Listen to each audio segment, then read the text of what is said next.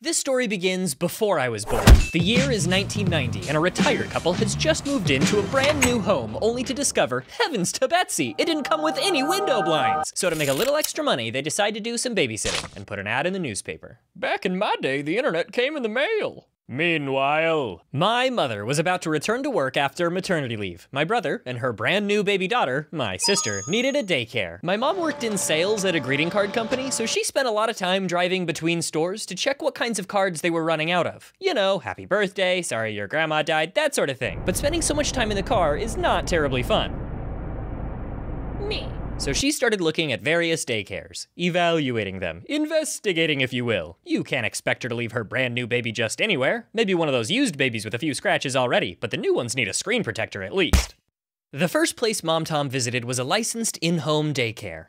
The lady running the place warmly welcomed her in. She would have offered a place to sit if literally every surface wasn't piled high with papers, laundry, and various garbagey bits of garbage. A baby was crawling in a literal pile of dirt in the kitchen as a feral-looking dog stepped over him. Where did you get licensed? The back of a Walmart? In the words of Lemongrab, it was not great. And almost every place she went to had the same vibe or wasn't open late enough. After weeks of searching, she had nothing. Personally, I think the feral dog would have been a great babysitter, but what do I know? Eventually, she looked in the local newspaper where she found just one ad for childcare. Will babysit in your home 2 kids. And my mom was ecstatic. I can hardly contain myself. Now, I don't remember this because I didn't exist yet, but she called the number and asked the lady about babysitting and if they could meet up. In the background, you could hear her shout, "Dad, are we going anywhere today?"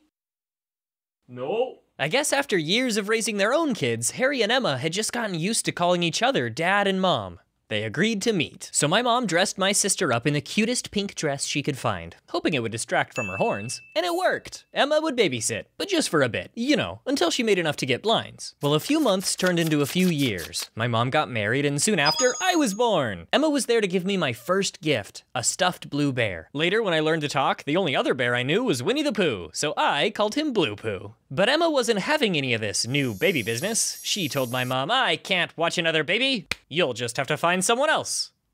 And find someone else she didn't. Unlike with my sister, this time her maternity leave ended the second we rolled out of the hospital. So if Emma wasn't gonna babysit me, I had no choice but to go to work. I may be only a week old, and I may be easily mistaken for a weird little potato, but my country, nay, my mommy needs me. My job was to sit in a comfy little stroller and sleep all day. A few days into Take Your Potato to Work month, a random lady came up and, without even asking, pulled the cover back on the stroller. "Oh, let me see your baby."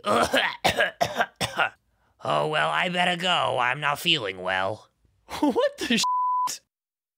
She just coughed in my little baby face. Needless to say, that was the straw that broke the camel's back. When Emma heard what happened, she said, "Well, you have no business taking that baby to work. You just leave him with me till you find someone else to look after him." And the way I like to tell the story is that's when she fell in love with me. A few weeks later, my mom still hadn't found anyone, and Emma goes, "Will you just stop looking right now? You can find somebody when he's a little older. He doesn't need some stranger coming in here." For years, my mom would ask if she should find somebody else, and Emma would always say, "You hush and leave that baby here. My Timbird needs me." And now I'm gonna skip a few things to when I was 5 years old. My mom was single and struggling to support 3 kids on her own. So when she met a charming and successful guy who promised to give her the moon and let her quit her job to focus on raising us, she married him, and we moved to a town that might as well have been on the moon, it was so far away. Emma was such a big part of my life. From the moment I could talk, I always just called her grandma. She was my grandma. So moving away was devastating. I remember leaving her house in tears. "Grandma, it's so easy to come here, but it's so hard to go." Luckily, the guy my mom married turned out to be a total jerkwad. Before we moved into his house, he made us get rid of our dog. I know, that's bad enough, but there's more. When I was a kid, I was just bursting with affection. You're telling me this guy's my new dad? Hell yeah. One time I sat next to him on the couch and gave him a big hug. "I love you, Daddy," and he shoved me on the floor. "I'm not your dad." And that's how I learned about emotional damage. One time, he told my sister to clean her room, and she did about as well as you'd expect a little kid, but she left some socks sticking out of the top of her dresser drawers. How terrible. Anyway, he thought that was a good excuse to unleash all of his pent-up rage. I remember hiding in my room and trying not to cry while I listened to him beat her. And I don't want to overstate it, because I know a lot of people had it worse. Like, My sister. I just experienced a taste of trauma, and I turned out fine. At some point, my mom looked through his browser history and found that he had been on a dating site talking to other women. His username was something like Handyman1234. Okay. But the way she handled it was ice cold. She used *67 so her number wouldn't come up on his caller ID, and when he answered, she used a really flirty voice. Hi, Andy. That's the best I can do. Anyway, he laughed and asked who it was, and she said, I want a divorce. And with that, we moved back to a place just a few blocks away from Grandma Emma. We were gone for a year, but we made it home. I'm so lucky to have had her in my life. Emma taught me so many things, but I think the most important was that you don't have to be blood relatives to be family. I love you, Grandma.